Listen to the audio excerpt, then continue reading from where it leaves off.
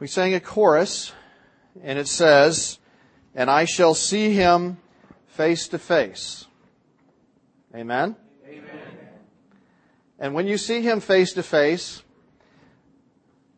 you'll tell the story, saved by grace. Amen? There will be no boasting in heaven. There will be no telling the Lord what we did to get there, because we did nothing to get there.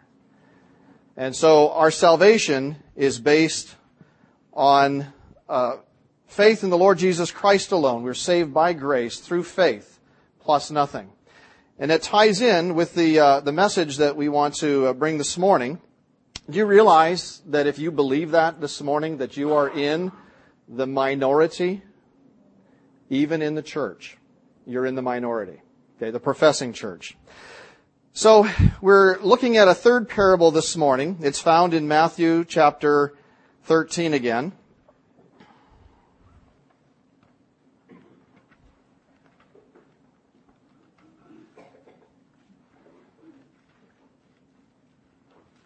Matthew chapter 13.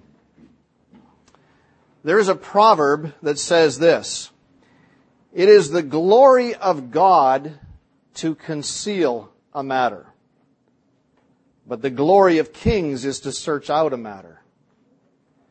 It is the glory of God to conceal a matter, but the glory of kings is to search out a matter.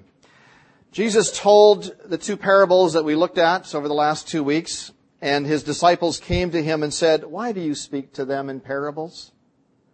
And he answered and said to them, "Because it has been given to you to know the mysteries of the kingdom of heaven, but to them it has not been given." This is verse 12 now of chapter 13. "For whoever has, to him more will be given, and he will have abundance.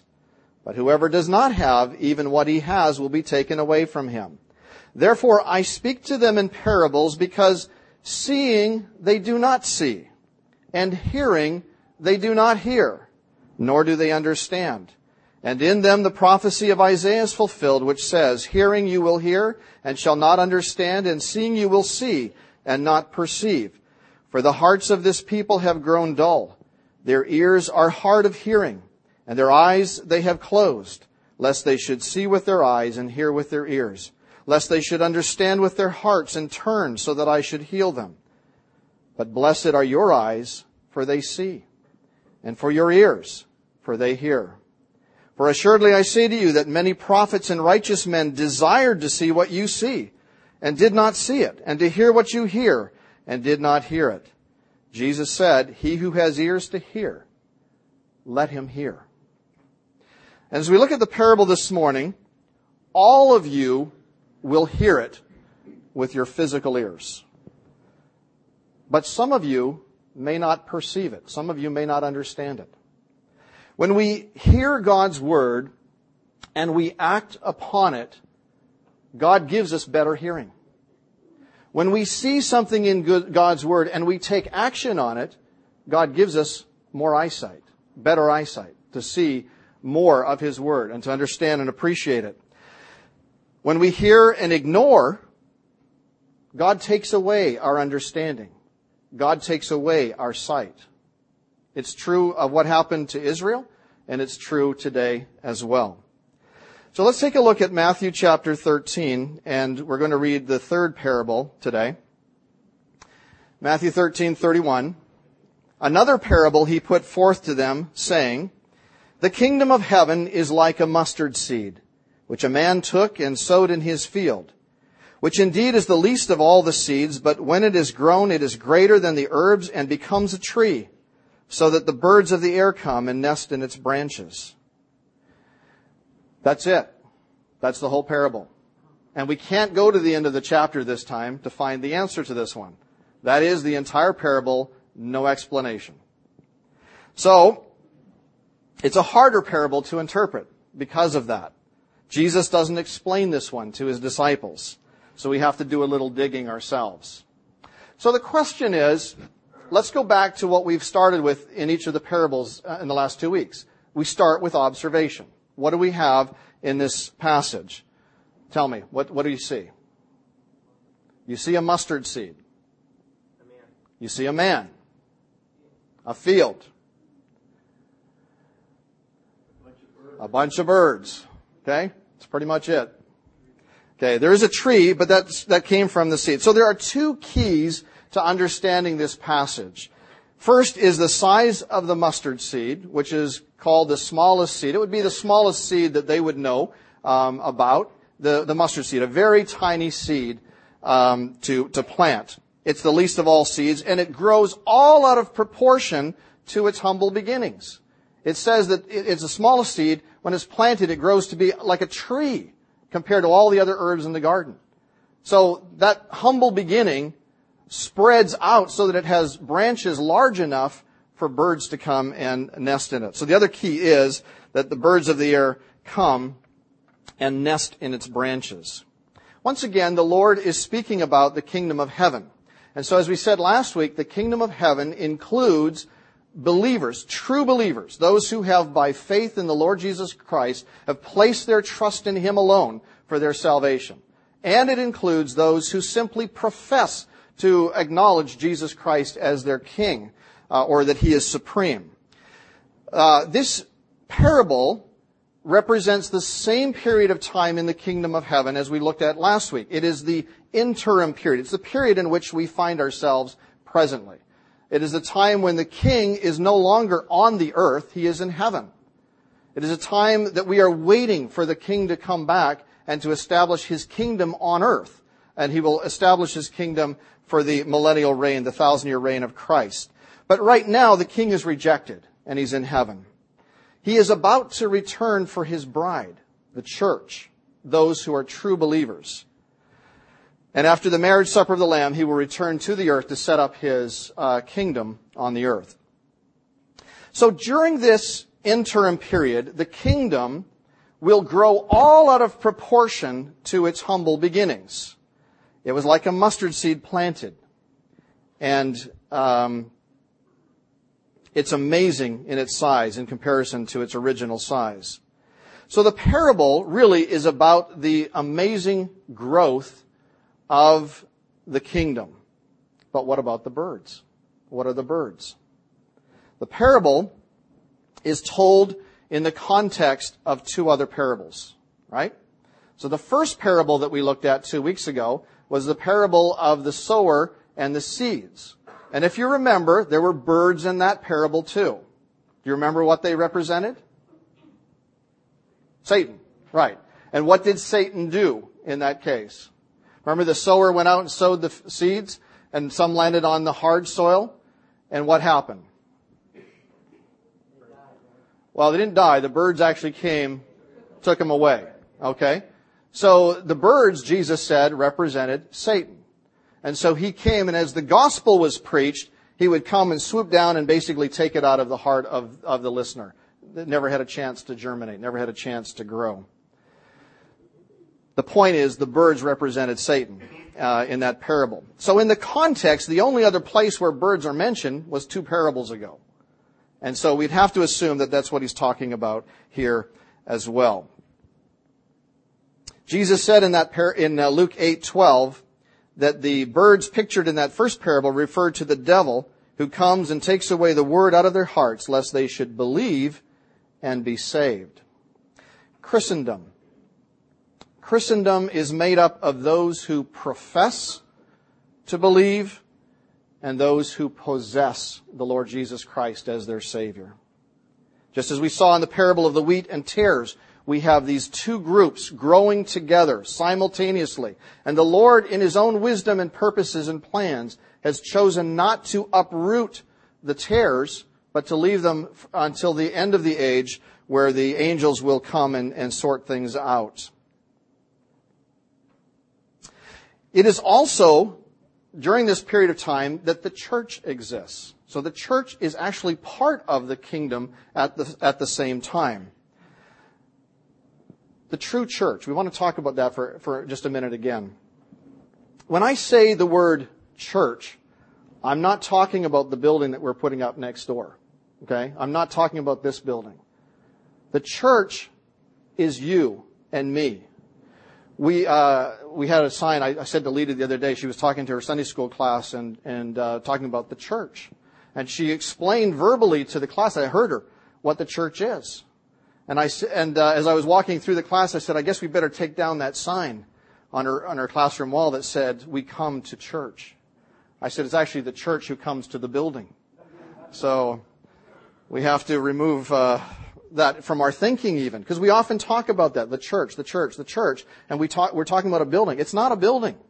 It doesn't matter where we meet. We could meet in a park. The Lord doesn't care. He's not interested in the building. He doesn't care anything about the construction at all, in a sense. I mean, he does, but it's not important to him. What's important to him is the souls of men and women that he has saved by his grace. Those are the ones who make up the true church, those who have faith in him alone for their salvation.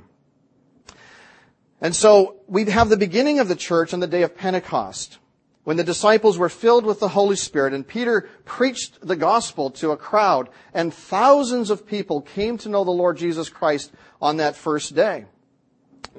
They trusted him as their personal Savior and Lord, and thus the church was born. When you think about it, who could be concerned about a timid bunch or a timid band of frightened believers that had first met in an upper room, kind of cowering from what might happen to them? What could ever come out of that? Well, apart from the Holy Spirit, nothing. But filled with the Holy Spirit, it says in Acts chapter 5, they filled Jerusalem with their doctrine. And in one generation it was said of them, these who have turned the world upside down have come here too. The small beginnings would be like a mustard seed. But as it grew, it spread out its branches and filled the world, as it were. And as it grew, the birds of the air came and roosted or nested in its branches. By the way, that's not good. That's not good. The evil in this parable, called the birds, is symbolized elsewhere in Scripture as the gates of hell. Okay, Jesus said, I will build my church, and the gates of hell will not prevail against it. When birds roost, what happens? Well, they found a resting place. They found a place to nest. They found a place to call home. If the birds represent Satan, that's not good.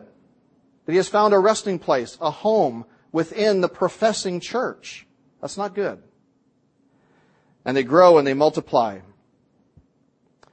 So there are two lessons that I want to learn from the passage today.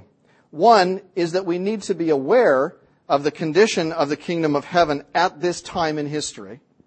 And secondly, we need to repent of any sin that would make our hearts or our local assembly a place where the birds would feel at home. In Revelation 18:2, there's a cry. It says, and he cried mightily with a loud voice, Babylon the great is fallen and has become a dwelling place of demons, a prison for every foul spirit, and a cage for every unclean and hated bird. Well, I want to share with you a brief history of Christendom this morning.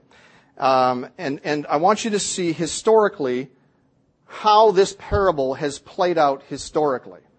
There are 7 periods of church history that are represented by the 7 churches in the book of Revelation. These churches in Revelation were literal churches in Asia, but they also correspond to 7 periods in church history. And so before we get into that, we found a video that I'd like to show you. In it, we see actually, it's not just about Christendom, but it shows you the spread of religion in the world. But I want you to see the whole, it's about a minute and a half, and we'll talk about it after we show it. Is it on? Okay.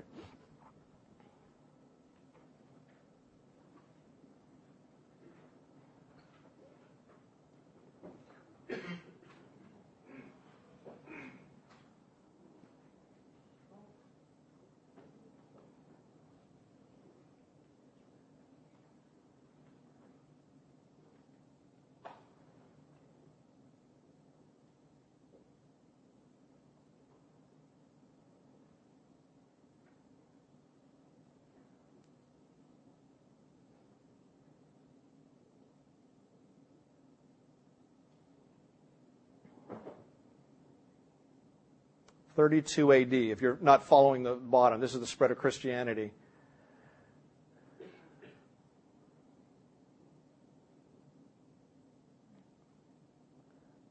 Right around 600 AD. Well, 570.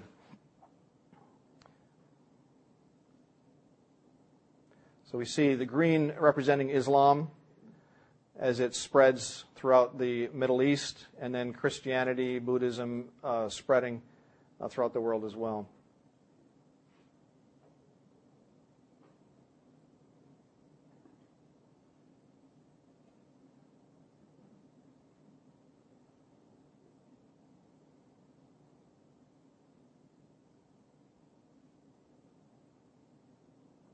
So we're about the 1800s, roughly, 1800s, and up to the present day.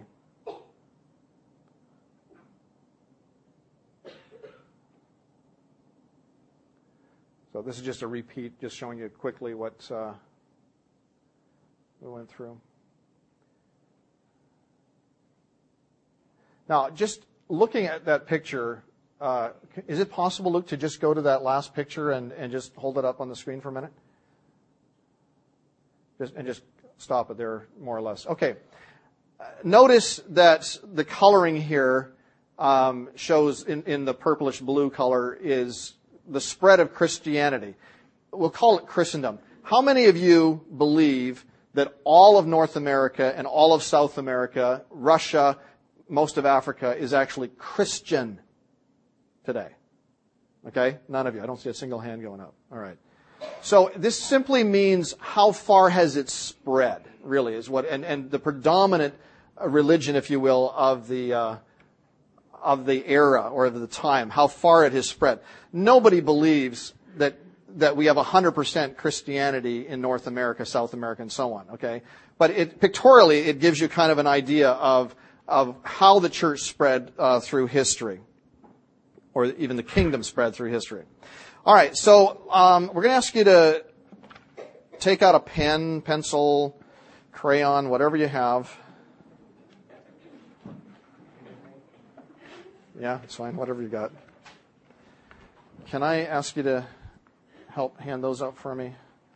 And John, maybe I could get you to do this side here. Matt, would you be willing to?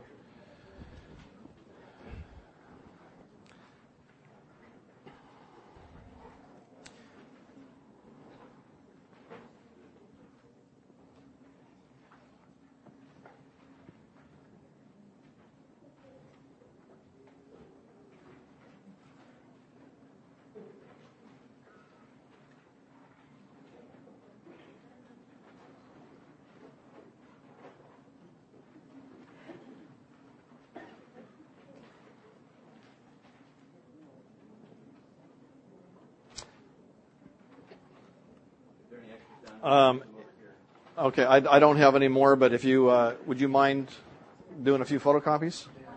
You have some extras? Okay.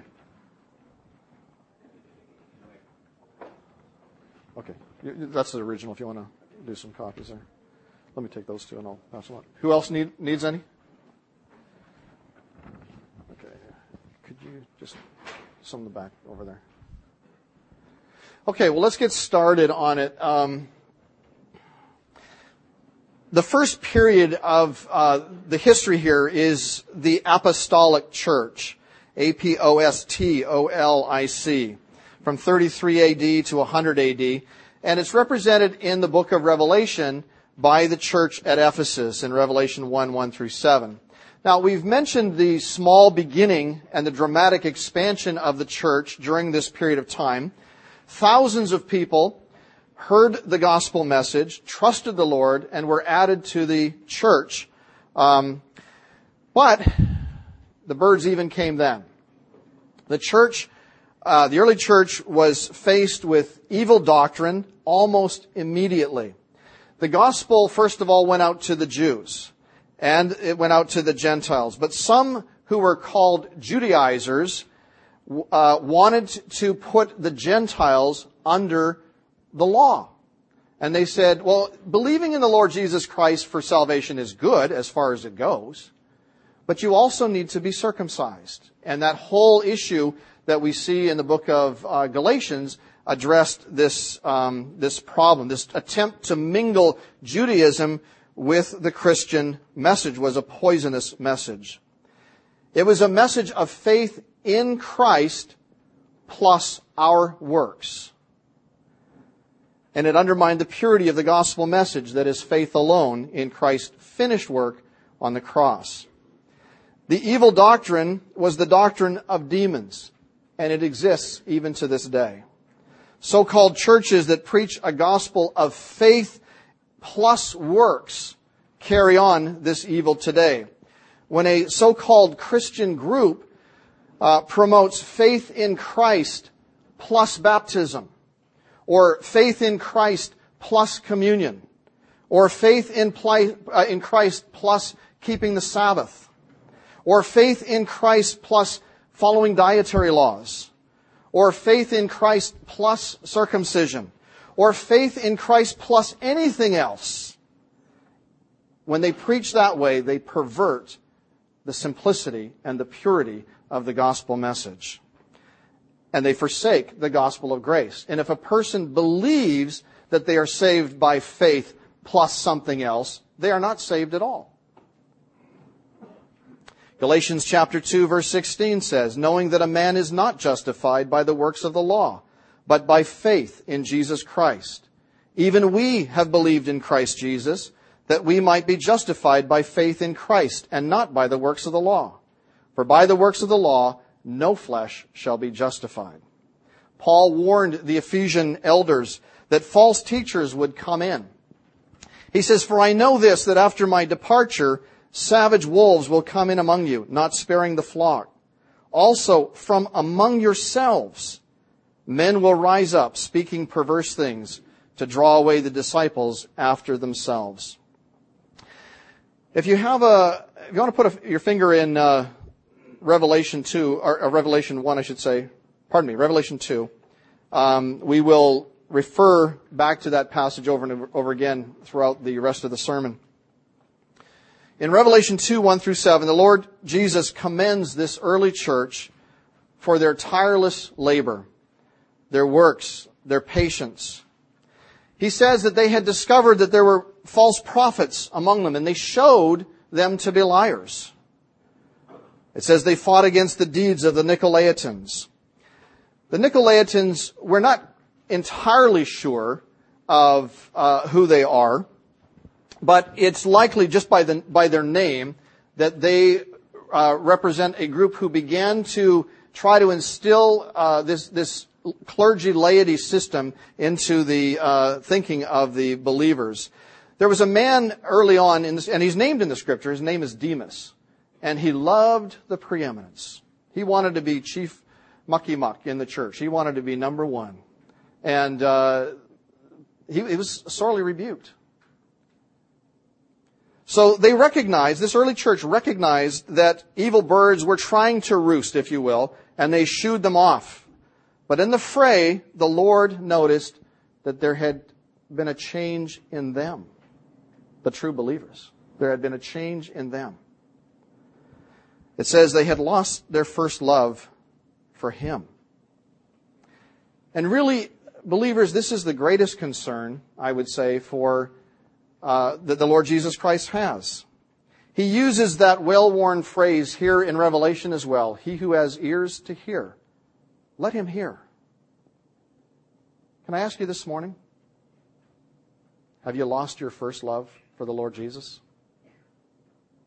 Is your love for Him as hissing hot as the day you first believed? Do you remember that time when you came to Him? Do you remember that time when you saw your sins, you saw your need? I do. Have you lost your first love? Have the things of this world, the demands for your time, the seduction of riches, the busyness of life, has it sapped your love for the Lord?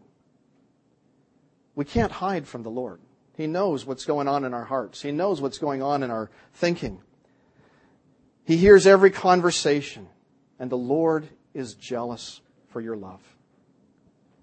Remember, therefore, from where you have fallen, Jesus said, repent and do the first works, or else I will come to you quickly and remove your lampstand from its place, unless you repent. That's the early church. The next church that the Lord looks at historically is the persecuted church.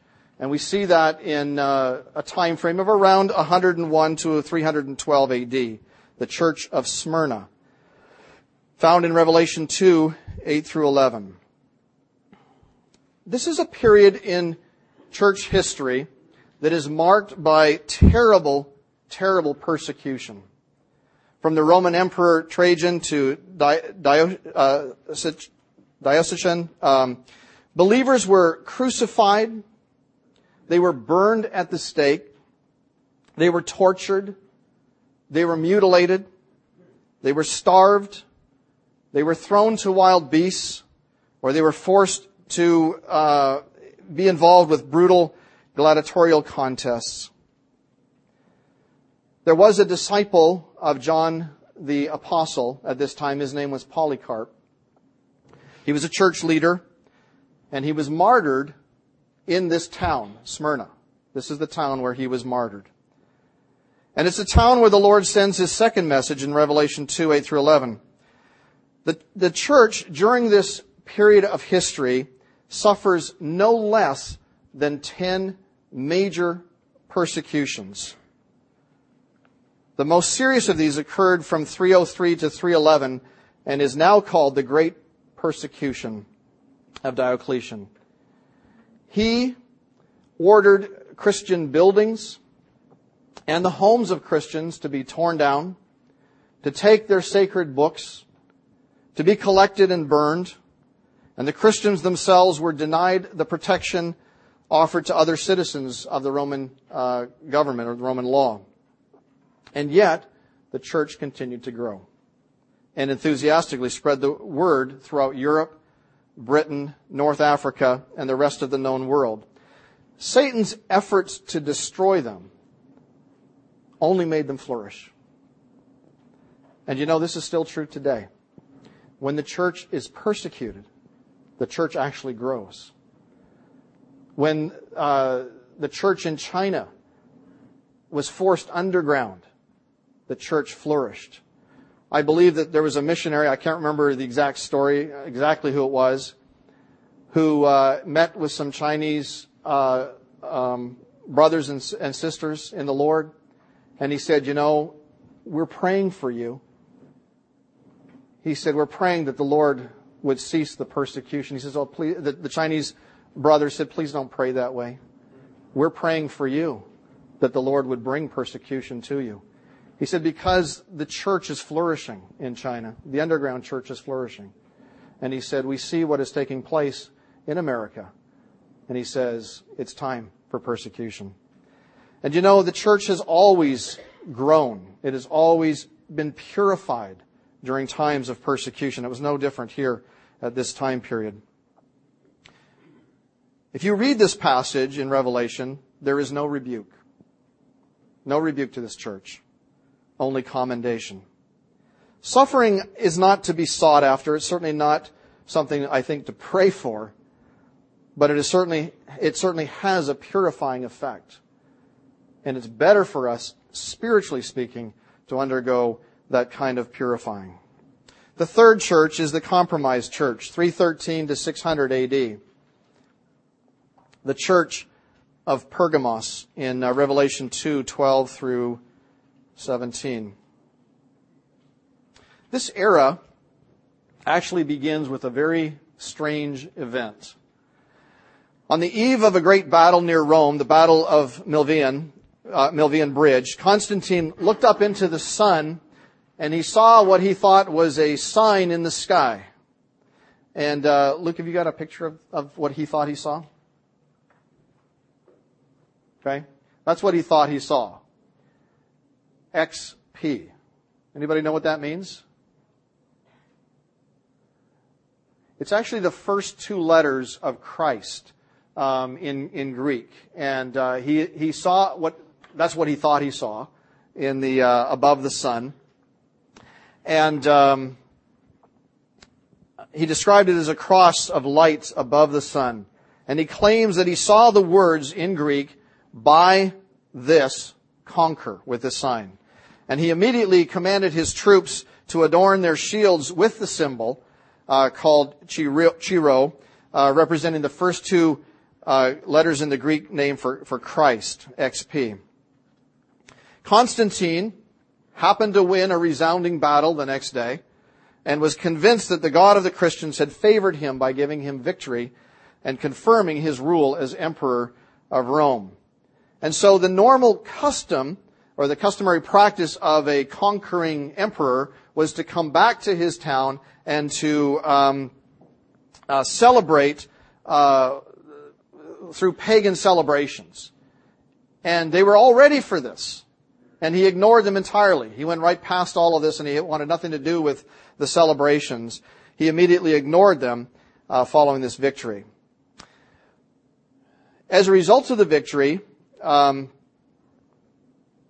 Constantine restored to the Christians their legal rights in Rome, and they began to be favored actually by him and by the state. So the state no longer persecuted Christians. In fact, it protected believers. Well, as a result of this, pagans entered into the church in droves. Hey, let's go where whoever's being favored, let's go there. And so many, many people came into the church at the time. Pagan temples were converted into Christian meeting places. Soldiers were baptized en masse by churches, and the church really had, in a sense, married the state. By the way, this third letter in Revelation is to the church of Pergamos. Pergamos means many times married, okay, or much married. The Lord commended the church of this era for one reason, because they were in the midst of Satan's territory. It was the time of emperor worship, where Satan's throne was and where he dwells. They also suffered, he says in Revelation, the martyrdom of Antipas. We don't know anything about this person, but we know from this passage that he was martyred. But because of the church and state union, the doctrine of Balaam was introduced. Who was Balaam? Well, Balaam was a hireling prophet from Israel's history who had corrupted Israel by encouraging intermarriage with heathen women and idolatry. And so the church was infected, as it were, with this pagan lifestyle of those in Pergamum. Christians were compromising the clear teachings of the Scripture by marrying unbelievers, and they were embracing pagan practices by allowing false teachers to corrupt them. The mustard seed plant that had such a small beginning was growing again, and the birds of the air were taking refuge in its branches. It says they also accepted those who taught the doctrine of the Nicolaitans. Again, the term means conqueror of the people. There arose at this time a class of people who were, you had the common Christians, and then you had this class over them, which we call priests. Okay? Nowhere do you find this in the Scripture, of this kind of class of believers. We are kings and priests, all believers, young or old, new or a long time with the Lord. But there is no class of people who stands between God and the people. And the simplicity of the New Testament church changed. Constantine himself, emperor, presided over the Nicene Council in 325 AD. The Bishop of Rome was given preeminence over all other bishops. They began to teach that Peter was the first pope. That would have been a surprise even to Peter. And it was introduced, and it was taught that he transferred the power of supreme leader of the church to subsequent bishops of Rome. The division of clergy and laity, priests and people, was fully entrenched at this time. Clergy were now a special priesthood. Other pagan practices were introduced at this time as well, including the worship of dead saints in 394 AD, the veneration of Mary in 431. Priests began to dress differently than laity in 500. The doctrine of purgatory in 593. Masses held in Latin, 600. Prayers to Mary, 600 AD. All of these were decreed by a church with the full backing and power of the state. Constantine supported the Roman Catholic Church financially and built numerous basilicas. Much of the wealth was endowed to the church at this time. God calls His people. There are some, even during this period of time, who are true believers, and He calls the church to repent. What would it mean to repent in this situation? It would mean to expel those who had compromised the church with these evil doctrines. It would for all these evil practices, the Lord Jesus calls upon true believers to repent. Turn away from these practices. These are practices the Lord clearly says here that He hates. That term is seldom used of the Lord Jesus. The fourth era in this, historically, is the paganized church. It's a very long period of time. It's from 601 to 1516 AD, represented by the church of Thyatira in Revelation 2:18 through 29. Again, the Lord starts with a commendation. He commends them for their work, their love, their service, their faith, their patience, and that these things were actually increasing. However, they had become like pagans by following the teachings of a woman named, or like, Jezebel. Contrary to the Scripture, they had given her a place in the church to teach and to seduce.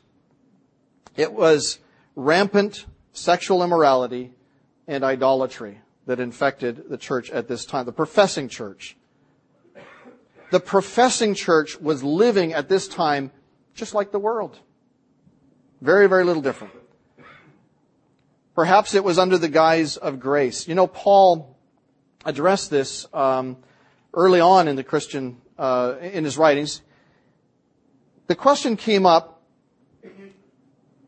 if God has saved us by grace, in other words, we sinned, and God, by His grace, paid for the price in full at the cross, then that magnifies His grace, doesn't it? Sure, if He saved us by His grace, it magnifies His grace.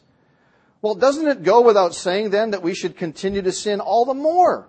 Because we'll just be magnifying His grace all the more. That's the kind of teaching that was being taught during this period of time. And Paul says, shall we continue in sin that grace may abound? What does he say? God forbid. Absolutely not. And the Lord Jesus had given plenty of time for them to repent, but judgment was about to come. It's interesting in this passage that Jesus is described here as eyes as a flaming fire and feet like bronze, which is a sign of judgment. Because of the lack of repentance, there would be a time of great tribulation for her and for those who followed her teaching.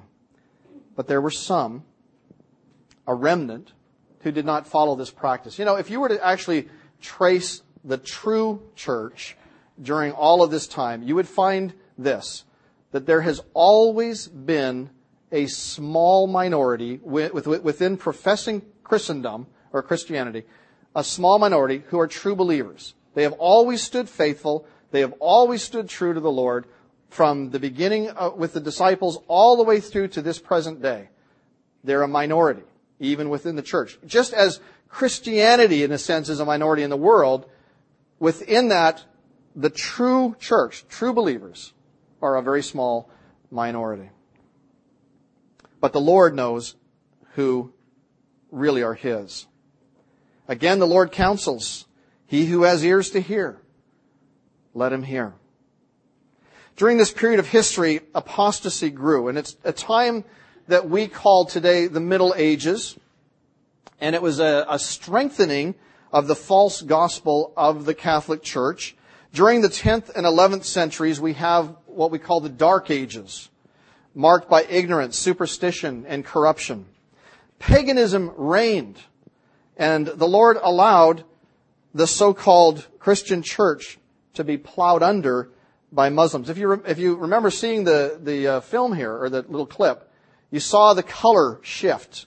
And as the color shifted, it was Muslims that were actually beginning to have a real impact in the whole Middle East area, and areas where once were clear testimonies for the gospel were actually overtaken by Muslims. Islam was founded by Muhammad. He claimed to be God's final prophet. Muslims conquered the Middle East, Spain, North Africa, much of parts of India and Southeast Europe before being stopped at Vienna. Well, they're not really stopped. Still much in it today. But you ask yourself the question as you watch just the shift over history. Was this divine judgment against the professing church? There was at this same time misguided efforts by military power called the Crusades. They did more to provoke wrath and hatred and left a terrible mark in history of the professing church bearing arms. But as the Lord indicates in this passage, and as I mentioned before, it's always been true, there is a remnant. There are people who are faithful, a faithful remnant.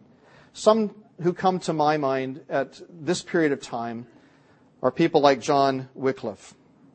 Do you know who John Wycliffe is, by the way? Can I tell you something about him? You are blessed this morning by John Wycliffe. Do you know who John Wycliffe is? Who is he? Yeah, First English Bible. Translated the Bible into English, first one. Okay? We've come from what we hold in our hands is precious, really took place at this time. He not only translated the Bible into English, but he fought against the established church. You know what happened to him? Yeah. He was put out as a heretic. Later he was brought back in as being okay. Later he was put out as a heretic. After he was dead, he was put out as a heretic again. They exhumed his body and burned his bones. That was the established church. That was Christendom. That wasn't the true church who did that. John Huss, who also preached against the corruption of the church, was burned at the stake. The climax of the corruption during this period of time was the widespread sale of what the Catholic Church called indulgences. It was to build St. Peter's Church in Rome. I've been to St. Peter's Church in Rome. It is an unbelievable building. I mean, it just, the amount of money that would have taken to build that building and to ordain it as it is, it's absolutely incredible. Absolutely incredible. It was built by those who purchased indulgences with the promise that those who paid for them would be given complete remission of sins. In other words, they were buying salvation. Can you buy salvation with money? No, you can't. We are not redeemed with corruptible things such as silver and gold, but with the precious blood of the Lamb. Only the blood of the Lord Jesus Christ can save us. And yet the church had become so corrupt. Again, the professing church, I have to keep saying that. The professing church had become so corrupt that it was selling salvation for a price in order to build cathedrals and monstrosities for itself. So disgusted with this evil in the Catholic Church, an Augustinian Catholic monk wrote a protest in the form of 95 theses and nailed it to the door of the church at Wittenberg, Germany in 1517, thus beginning the protest. Okay? That's what Protestant means. Protest. What are they protesting? He's protesting the sale of indulgences. He's protesting the corruption that he saw in his own church. Martin Luther was a Catholic. and beginning the protest, what we now call the Protestant Reformation. The name of that monk was Martin Luther. The next is the Reformation Church, 1517 to 1700. It's the church of Sardis in Revelation 3, 1 through 6. The Lord Jesus rebukes this church because of lifelessness. It had a name that it was alive, but it was dead. Now, the Roman Catholic Church was the main face of the church at this time. There's no getting around that. Remember, however, that, as we said, God always has a remnant. But this is the church Jesus is rebuking in Revelation 3, 1 through 6. He says this, I know your works, that you have a name that you are alive, but you are dead. This is the church that spawned Martin Luther to call for repentance of the practices within the Catholic Church. Those practices remain to this day. Listen to what the Lord Jesus said. You are dead. Okay? There's no life there. You're not going to find salvation in following the practices of the Catholic Church. Catholicism cannot produce life. It's dead. The Lord Jesus calls upon the church of this era, repent. And then the Lord reminds us, however, that you have a few names, even in Sardis, who have not defiled their garments. Isn't that amazing? Even in the midst of this church, there are a few who have not defiled their garments. It's interesting that the name Sardis means those who are escaping, or renovation, what we call reformation, but renovation, or those who are escaping. It was during this period that the Reformation took hold, and three major questions were brought forth. One, what must I do to be saved? The answer is that it is justification by faith in the finished work of Christ on the cross, not by works of any kind. Second question, what is the final authority in matters of the Christian faith? The answer is right here, the Bible alone. That's it. If you want the answer to all of your questions concerning faith and living the Christian life and so on, it's right here. No other source. We don't trust the Bible plus what the church tells us. It's what God has said in His Word. It's not the Bible plus church tradition. It's not the Bible plus church decrees. It's the Bible alone. Matters of the Christian faith. Third, who will lead God's people? The answer is that we are not to be led by a special priesthood or a pope. We don't see that in the Scripture. That's man-made. It's made up. Jesus Christ alone is the head of the church.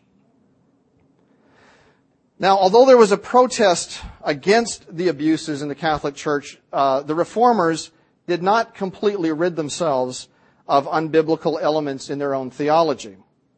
As we trace Lutheranism, guess where that came from?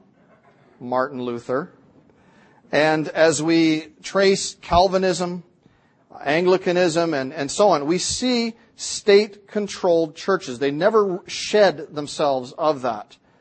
Many people consider themselves to be Christians simply because they were baptized in the state church.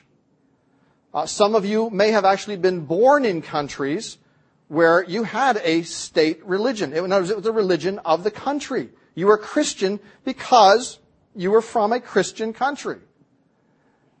Does being born in a Christian country make you a Christian? Is there such a thing as a Christian country?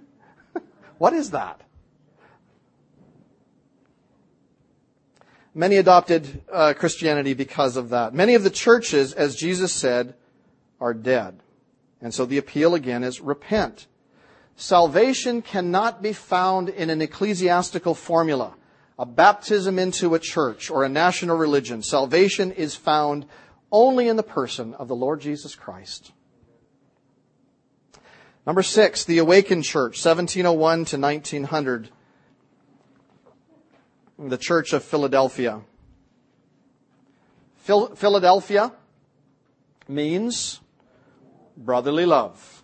Yeah, you know that from the city of Philadelphia in the U.S. Love for the brethren. You know, I love this church. If I could replay my time in history, I'd like to be in this time. But that's not where God has placed me. It's not where God has placed you either. But it's a wonderful time in church history. There's not a single word of rebuke from the Lord Jesus Christ. This is a period, in a sense, of weakness in the church as far as numbers are concerned of true believers, but of great opportunities, and they took advantage of them. And the Lord Jesus said this to them. He says, I will open a door that no man can shut. It's wonderful. And He did. During this period of time, there were so many doors open for the gospel. And the wonderful thing is that true believers stepped through those doors and they began to spread the gospel widely. It's really a great time.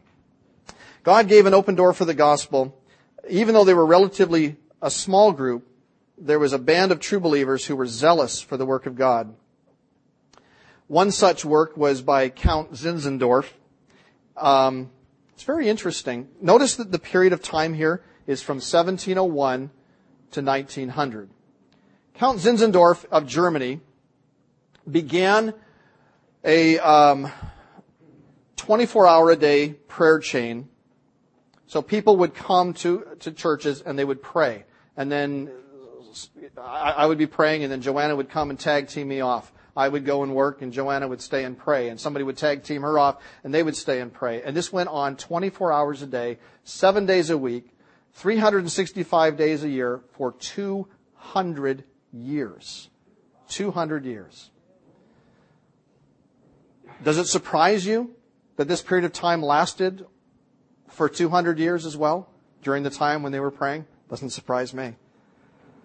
The devotion to Christ is legendary, and their missionary zeal unsurpassed. In America, the Lord raised up preachers at this time, such as Jonathan Edwards, John and Charles Wesley. We have some of their hymns in our book that we sing Sunday. I noticed this morning that we sang one by, my mind is totally gone, the blind... Thank you. Fanny Crosby, who wrote thousands, I think, hymns.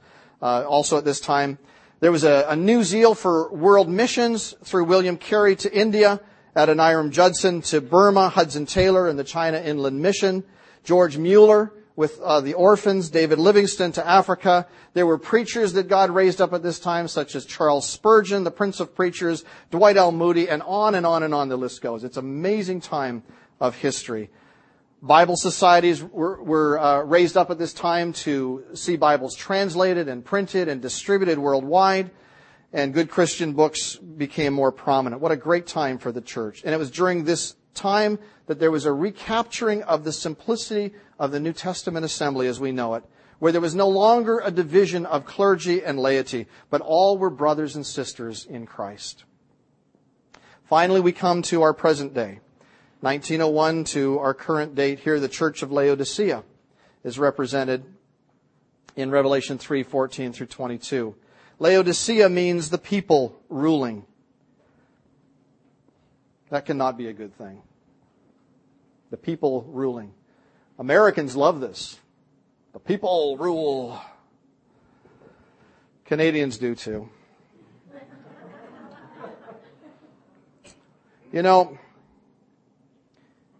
it's a sad commentary in a way that the Jews of Jesus' day basically stood there and shook their fist in His face and they said, we will not have this man reign over us. Surely the church would never come to this. But with people ruling, that's exactly what's happened. In fact, it's one of the saddest parts in all of Scripture to me. It says this is the church where the Lord Jesus Christ is standing outside the door of the church.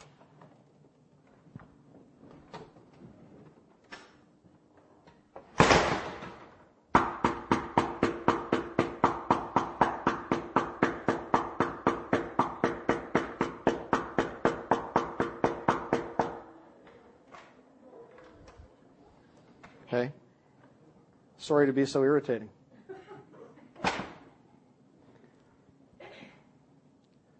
It's as if Jesus is saying to us, can I come in to my own church? He's not talking about the building, okay? We use this verse in Revelation to talk about Jesus outside the heart of unsaved people. It's not talking about that. It's talking about His own church. Behold, I stand at the door and knock. If anyone hears my voice and opens the door, I will come into him and dine with him, and he with me. This era is marked by another flock of birds who were led by German higher critics who undermined the authority of the Word of God. Other names given for this menace include rationalism, modernism, and most recently, syncretism. What is syncretism? Syncretism is the attempt to reconcile contrary beliefs while blending practices of various beliefs together. So it's like saying, okay, well, you're Catholic and you're Muslim and I'm Christian and you're from Judaism and let's just see what we all have in common. Why can't we just all get along? Why can't we just all be friends? Let's forget the things that divide us and concentrate on the things that unite us. You ever heard this? Okay? It's in the paper almost every day. All the programs on television to do with faith and everything else like that. It's syncretism. It's trying to blend and harmonize. Let's all be one. You know? Unfortunately, we're seeing it in the church today. When you do that, you can be neither hot nor cold.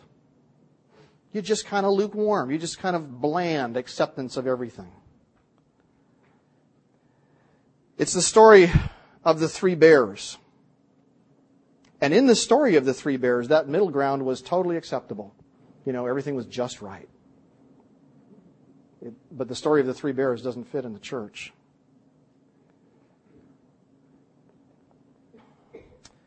The Lord Jesus Christ finds it nauseating. It's kind of an uncomfortable word, isn't it? But He finds the church today, again, the professing church, nauseating. He would prefer that a person be either stone cold against Him or hissing hot, but not lukewarm. Not lukewarm. This acceptance of all beliefs and practices and showing tolerance for every new doctrine is enough to make him vomit. And this is what he says. Do you know something? Let me just say this before I read this passage. Do you know that this all-inclusive view actually excludes one person, and that's the Lord Jesus Christ? Strange as that may sound, that's exactly what happens. When you include it all, you're actually excluding the Lord Jesus Christ. Here's what he said. And to the angel, verse 14, and to the angel of the church of Laodiceans write, these things says the Amen, the faithful and true witness, the beginning of the creation of God. I know your works, that you are neither cold nor hot. I could wish you were cold or hot. So then, because you are lukewarm and neither cold nor hot, I will vomit you out of my mouth. Because you say, I am rich, have become wealthy, and have need of nothing, and do not know that you are wretched, miserable, poor, blind, and naked. I counsel you to buy from me gold refined in the fire, that you may be rich, and white garments, that you may be clothed, that the shame of your nakedness may not be revealed, and anoint your eyes with eye salve, that you may see. As many as I love, he says, I rebuke and chasten. Therefore be zealous and repent. Behold, I stand at the door and knock. If anyone hears my voice and opens the door, I will come into him and dine with him, and he with me. To him who overcomes, I will grant to sit with me on my throne, as I also overcame and sat down with my Father on his throne.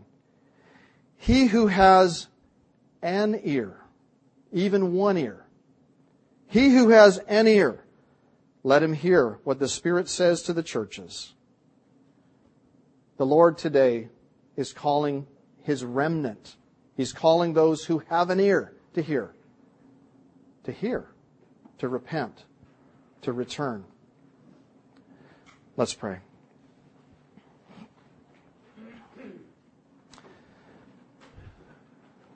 Lord, as we consider the words that you have given to us here in this passage, we come to you, Lord, humbly and, Lord, broken of heart. We see, Lord, in our generation that we are very troubled. We think that we have it all. We have so much that we have forgotten the Lord. And Lord, I just cry out to you that if there are any here who have an ear, that this morning they would hear, they would repent, that they might return to their first love, the love of their lover of their soul, the Lord Jesus Christ. Lord, help us to live for you in the short days that we have on earth. We pray this in Jesus' name. Amen.